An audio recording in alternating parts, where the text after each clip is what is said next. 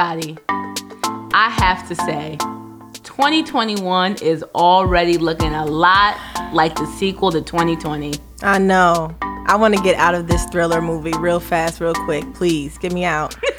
Get me out of here. I feel you. You already know I would so much rather be living in a rom-com than this stank-ass horror movie. But I'm thankful we're back this year with another season of Okay Now Listen.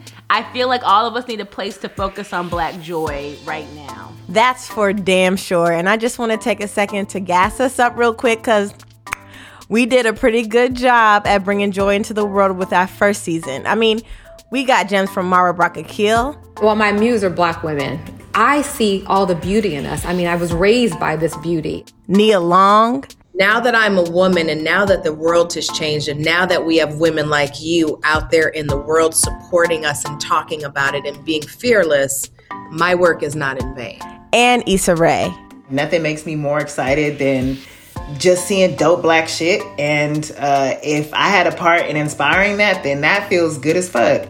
Why does that already feel like 10 years ago, though? Right? Jesus. And don't forget, like, we didn't shy away from keeping it all the way real because y'all know I don't bite my tongue for no goddamn body. Not a soul. Not no one. Never heard of it. Never heard of her. That's for damn sure.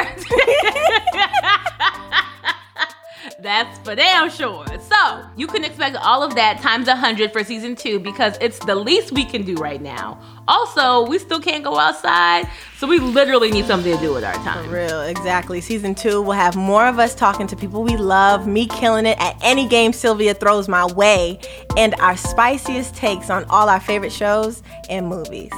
Make sure you subscribe to Okay Now Listen wherever you get your podcasts. We're running back into your arms Thursday, February 4th with new episodes. We missed y'all. We missed y'all.